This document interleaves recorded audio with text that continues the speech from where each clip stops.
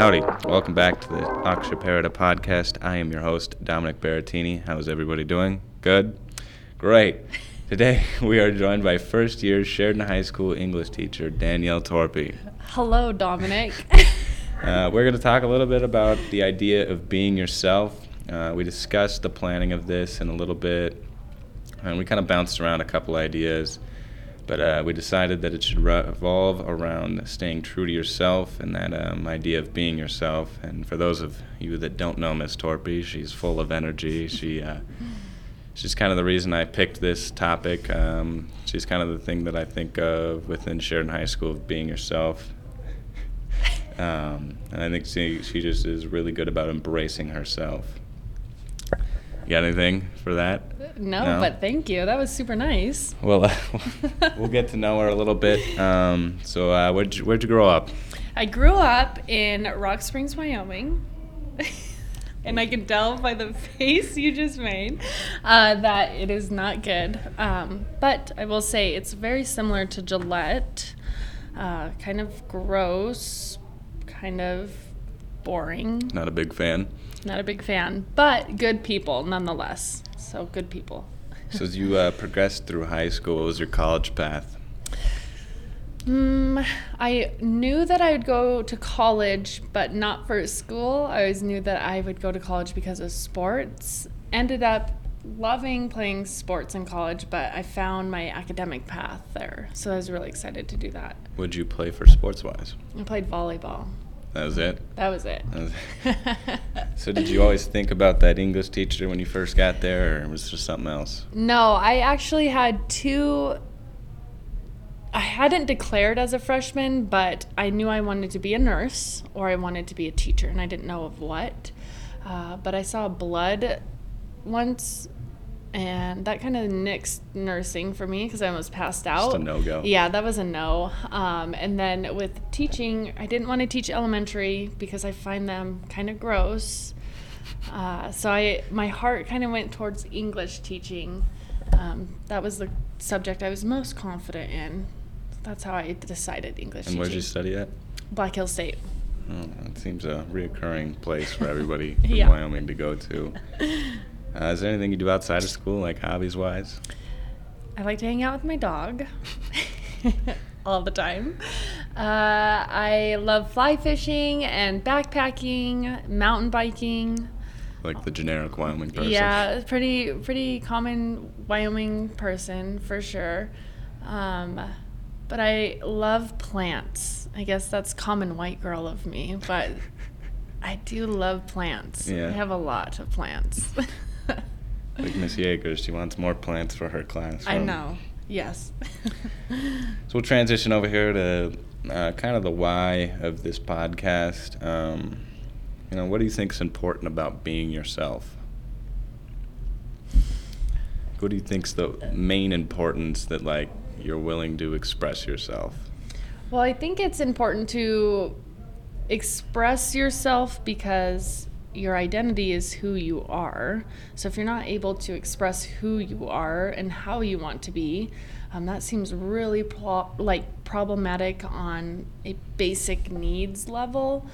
But I think that gets really, really hard in high school for a lot of kids. Yeah. Yeah. And I think personally, I put it here as an important puzzle piece to your life as a whole. Because you are who you are for a reason, and you have your thoughts and the ways that you are, whether that's how you came up or you found that out through yourself. And I think trying to be something else or someone else is not really good for yourself, whether it's mentally or anything like that. And I think being yourself is kind of a problem in some aspects, especially at a young adult or high school age. Mm-hmm. What do you think?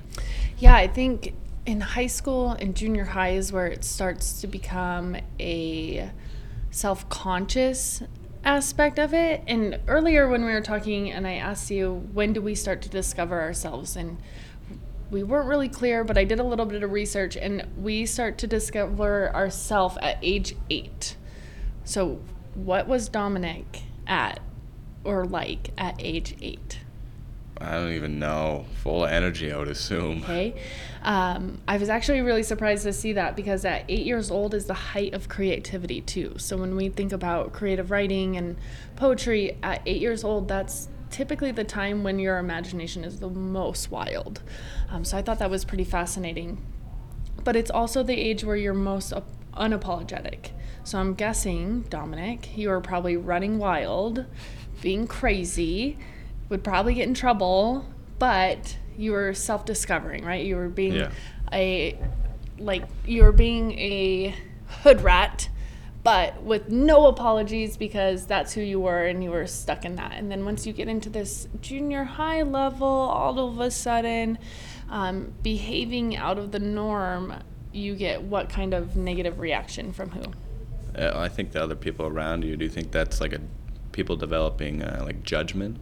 Yeah, don't you think? So in junior high, when you pick your nose, who's going to tell you not to do that? Everyone, yeah. Right? So then we start to develop that this poor 8-year-old that has been squashed now is now being constantly monitored by peers and adults to act a certain way. And then that, trying to identify yourself and be yourself, but also being monitored by others to act in an appropriate way and in this self-normative way, now we're at this really tough juncture where self-discovery is really, really hard. Yeah, so you think that's kind of a problem nowadays, or has been? Yes. Don't you think that's a problem? I think it is a problem. I don't think kids are really showing their true self like they should be. And a lot of it, I do think, is judgment. People are afraid of getting judged by, I think, mostly other students, especially in high school.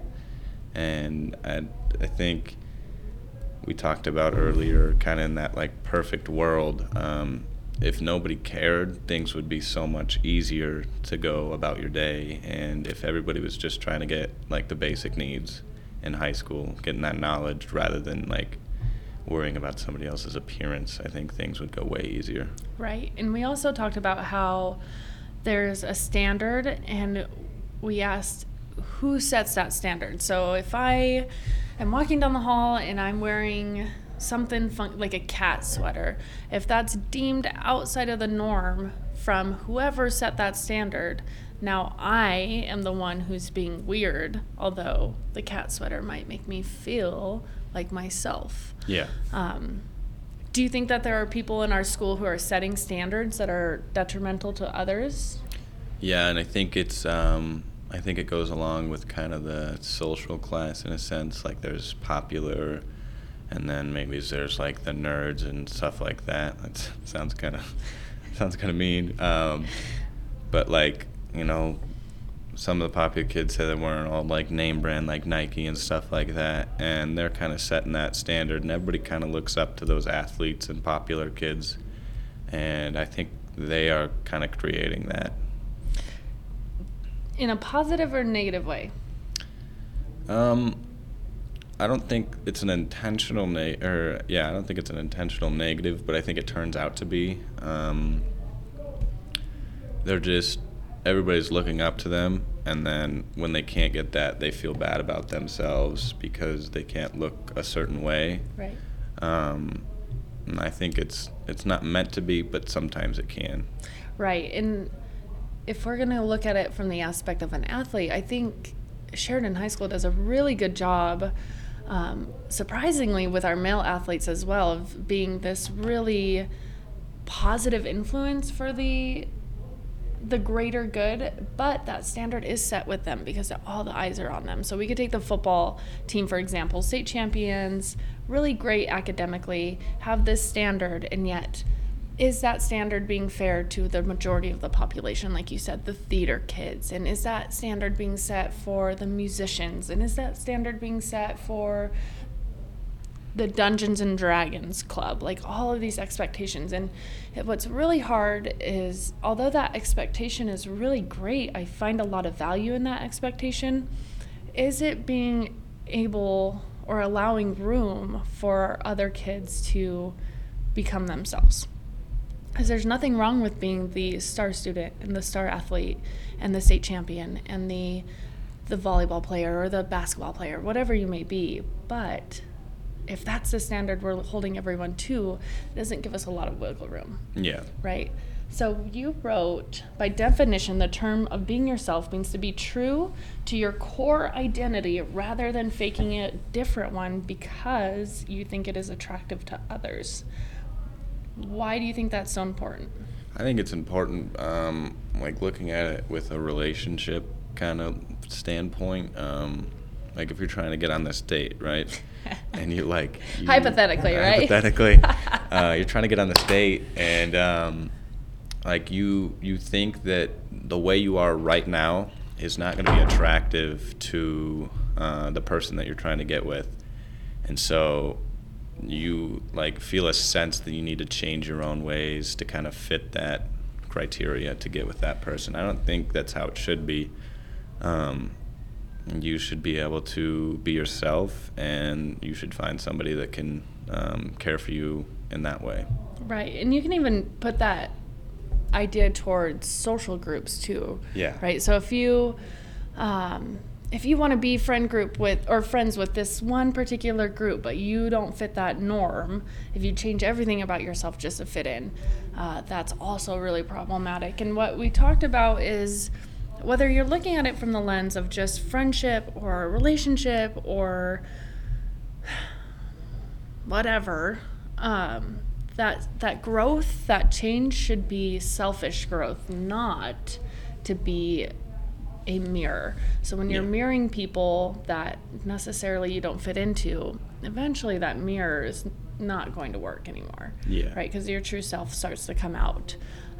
That's why, like in relationships, you hear the honeymoon phase where everything's perfect. Well, then all of a sudden, your flaws and whatnot come out, and you have to accept those as well. Or you can selfishly work on them with the expectation that you're not trying to morph into what is expected, but morph as a good person. Yeah.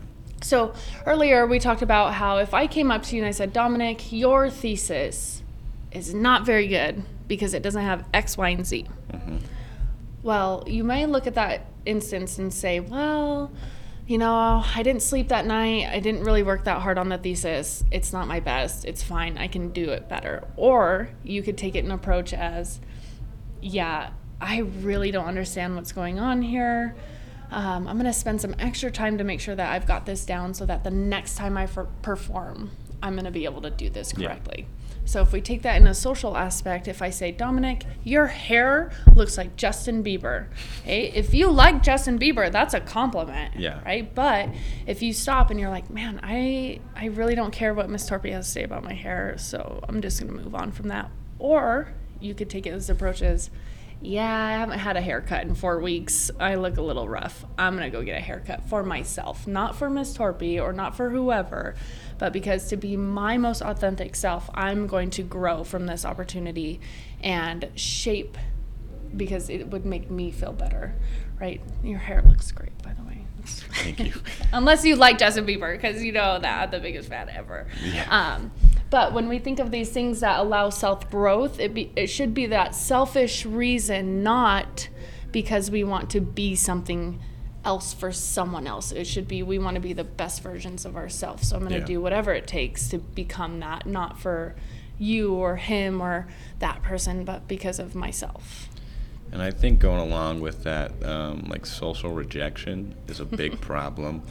Like Mr. Sullivan said the other day, the story about the peaches, to give you a little preview, it was a great story. So a person walks into a peach store and finds the brightest and juiciest peach and takes a bite out of it and doesn't like it. And he told us the moral of the story is some people don't like peaches. And to take that is some people aren't going to like you even though like you're just the way that you are, and that's okay. You shouldn't have to feel like you should change for one person. Right. And I think that's super important. Yeah, or a group. There's probably a group of people that don't like peaches, but if you just take your time and stay your course, you're going to find that person or that group that's going to be like, you're my fruit of choice. Yeah. You're it, right?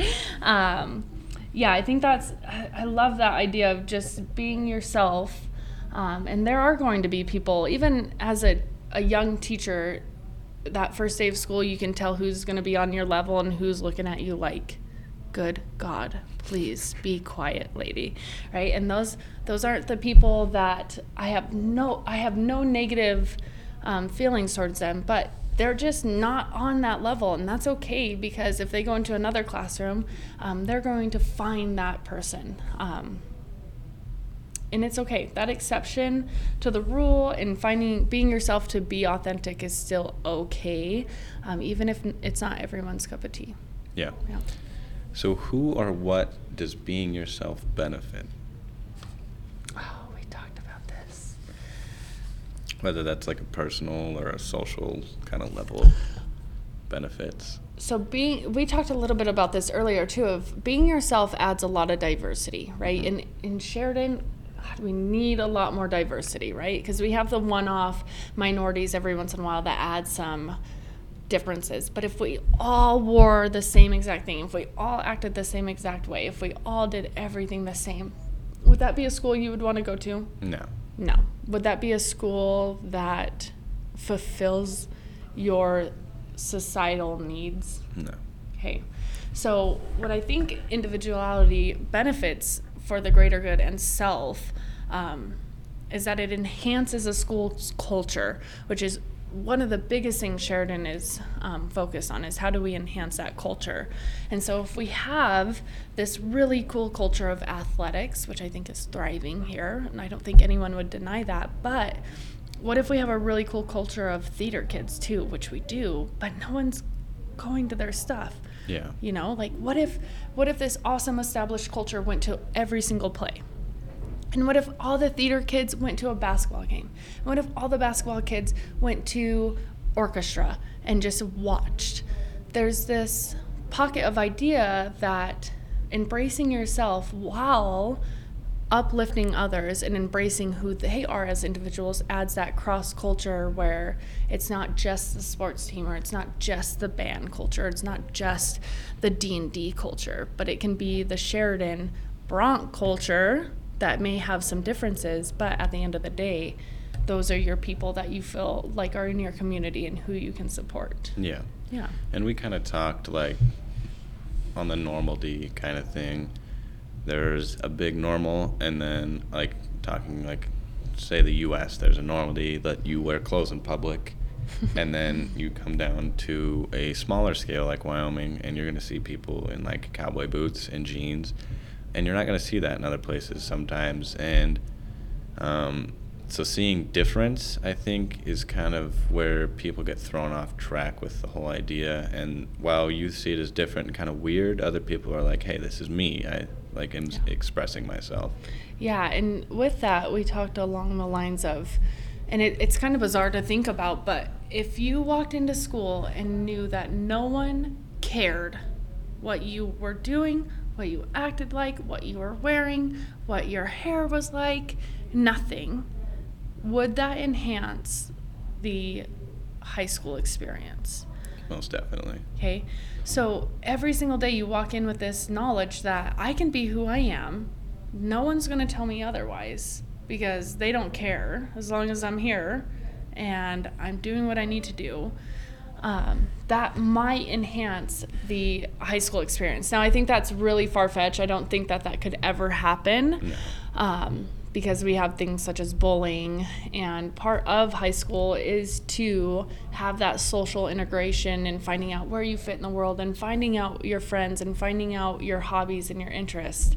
But just for a day, I wonder if we all shifted our perspective of you do you, I'm going to do me, don't worry about me, I'm not going to worry about you. Yeah. How much easier high school would be for some people. I think it'd be really well. But even for our popular kids, right? Yeah. Like, what if we didn't have the expectation for our popular kids to be that person, or our athletes to be the star athlete? Like, just one day, have a break. Just show up, be here, be cool, be present. I think that would make a world of difference in a lot of people's lives. And going along with that, we also talked about, like, when somebody's gone, you're not worried about, like, if something's wrong, you're worried why they're not here. And I think people are so worried about others nowadays that they're not worrying about themselves, and it's taking a lot longer to find out who they truly are when they don't have other people that they need to worry about. When you're in the real world and you're on your own, then you start realizing who you are. Yeah. And I think with that as well, that comes down to the idea of your community. Like, I know the people that are closest to me, if they're not where they're supposed to be, my first instinct is to worry. Like, what are you doing? Why aren't you where you're supposed to be? Which is frightening to me, because there's that expectation of, I care about you, where are you at? When my students are gone, it's like, where is this kid, right? But in high school, if everyone's worried about one another, you're not really accomplishing anything. If you have that good friend in class that sends you a Snapchat or a text, hey, where are you at? Torpey's going to mark you tardy if you don't get here soon. That is a friendship that is established beyond the classroom. But the one kid that you never talk to that's tardy or that's late, you probably didn't even think twice. And they're okay. So what if you add that same ideology to everybody of, oh, okay, well, they're gone. Maybe I'll check in with them. But at the end of the day, like, I'm here, I'm going to focus on myself, I'm going to get what I need done, I'll check in with them later. Putting yourself as a priority first in order to be that authentic self and to make sure that your needs are getting met too, instead of worrying about what someone's wearing or what someone looks like or who they're dating or if they turned in their homework. It just seems like really boring worries to add to your plate. Yeah, all right, another question. What do you think someone could do to better focus on themselves, whether it be like a trick, routine, habit, or something that they can develop to focus on bringing out their true self or allowing them to be them? I think everybody has different things that they can do, and you'll spend your whole life trying to find them. Personally, for me, I like to write 5 things that I'm grateful for every single day, whether it's on a sticky note or in my planner. For a while, I had like my own journal when I was super into it, but I've adapted it enough to where it's just 5 things that make me grateful. And typically, I have one about myself, one about friends, one about my dog. Of course. Yeah, and then 2 like things that just I didn't even expect, right? So my first thing is always about myself. It's like, man, I'm grateful that I had a great hair day today, or I'm grateful that I got all my grading done. I'm grateful that I just woke up on some days that are really rough, right? Like, thank God I just got out of bed today. So always just giving yourself that little pat on the back of, you know what, it may have not been perfect, but you're grateful. Yeah. And then with your family too, or the people, your extended family, right? Like, I'm grateful that this person texted me today. I'm grateful that this person made coffee. I'm grateful that my mom gave me a call, right? Those are little things that help you as an individual notice that people care about you. And then the dog one's always just because she's perfect. But then there's always those 2 random things that you never expected. Like today, being on a podcast would make my list. Like, I had no expectation this morning that I would be doing this. And then here I am enjoying it, because not only are you a wonderful student and a person, but what a cool opportunity for our school, right? Yeah. So that one's a really important practice to me. Just to spend 5 minutes to think about what you're grateful for. The other thing is I like to set aside time to do positive affirmations, which sounds so barf when you say it out loud. Like, oh, Dominick, I want you to write 7 positive affirmations. But it goes back to that idea of being grateful. Like, girl, your outfit looks great today, and then moving on. Or if I am really struggling with myself on one day, I'll try and do it to others. So I might just go out in the hall and be like, great sweater, you know? Or if, especially like when I couldn't see, oh my God, it was like this day. Yesterday it was a rough day. Yeah. Okay, so when I am not feeling good internally, I try to give that externally, even though it's the hardest thing in the world to do. So I might find someone and say, great hair, great style today. Your shoes, although they're really dirty, like, awesome. And I love that for you. Or I'll give extra feedback to kids in the classroom of extra praise, because that kind of stuff counters those things that I'm feeling. And you know that my whole teaching philosophy and my reason why is that we should be nicer or kinder than we feel, right? So if you're not being very kind to yourself one day, you got to be kinder to other people. Yeah. And it doesn't That was aggressive. it doesn't always make everything better, but it can be helpful. So if you're having a really, really good day, share that with other people. It's like, God, yeah, I love my outfit today. Let's find 2 people that also have a sweet outfit. Or I just dyed my hair. It's totally rad. Go tell someone else that their hair looks great. Just reinforcing that positive affirmation, that positivity of, I don't know you, but great style. Or I don't know you, but you sounded awesome on the announcements today. Oh, you have art class? Me too. Well, I love art. Let's be best friends forever and go drink a smoothie. Like, that's how it happens. That's how that culture shifts. Last question. Do you believe there is a negative side to showing your true personality all the time, whether it be around anyone or everyone? It's kind of an in-depth question. Do I think there's anything negative to showing your true personality? No, I don't. I don't think that there is a negative outcome of showing your true personality ever. I think that there could be negative pushback from peers or the people you're around. But I also think that there are different levels of your personality. So, like you were saying earlier, I am very loud, very obnoxious, very all over the place, right? And I know that about myself, and I love that about myself because it's really unique. But I also know there's a time and place. Like, when I'm mad at someone or you're not meeting my expectations, the mom voice comes out, and you know it can be scary. But that doesn't mean I'm not being authentic to myself. I just know that time and place means time and place. And there's got to be some style of self-regulation that helps you still be authentic, but also reading the cue. Now, that doesn't mean if someone walked into my classroom and said, "You're being obnoxious, be quiet," I would tell them to go kick rocks, right?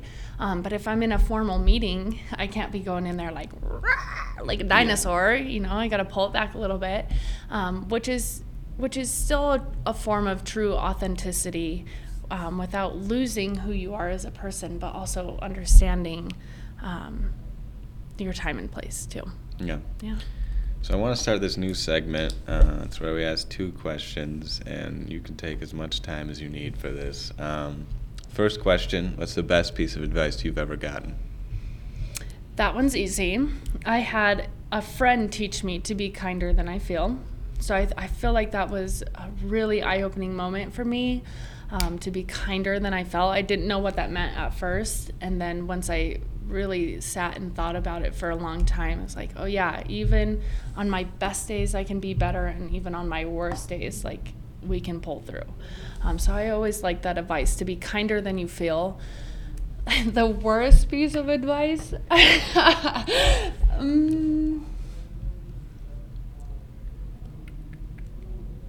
Worst piece of advice, whether like you disagree with it or it just doesn't click with you.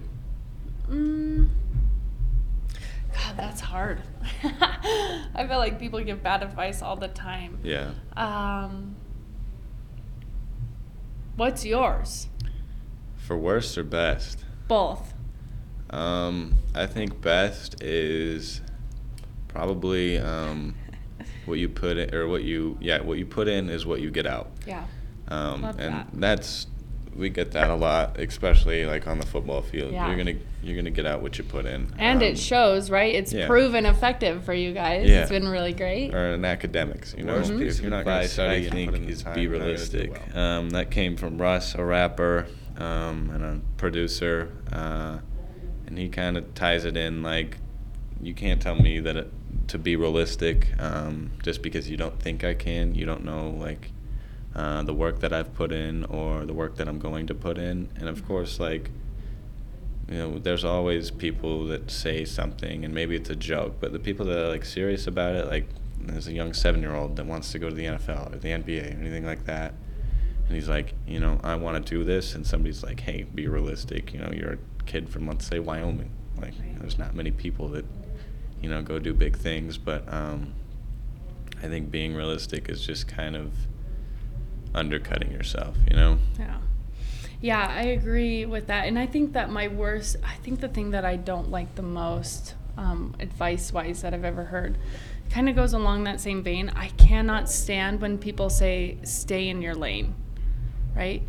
So if you take staying in your lane to heart, you're not going to go anywhere, right? So if you look at, let's start from Danny as a 9th grader in high school. Did not like school, did not put any effort in, did not do well, right? So if I stayed down that lane my whole life, I probably wouldn't be where I am at, right? So that idea of staying in your lane has always been super confusing to me. Do you just want people to stay in the expectations that people have set?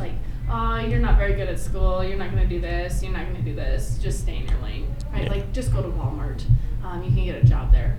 If we put everyone in their lane, no one's going to do something that, one, shocks them, right? If you do something that just blows your mind, that I feel like is not staying in your lane. Or if you do something beyond what others expect of you, that's not staying in your lane. So I've never liked that advice of, just stay in your lane.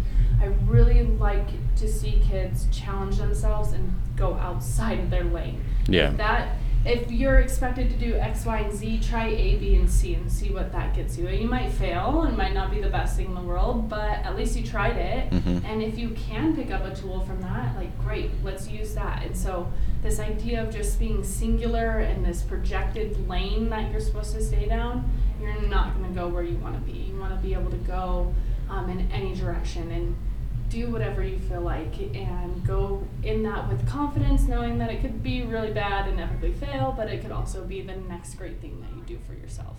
Yeah. Well, that concludes our time. Thank you all for listening. We'll try to put out a new podcast next week. I got a few ideas for what I want to do. But thank you all for being here. We'll catch you on the next one.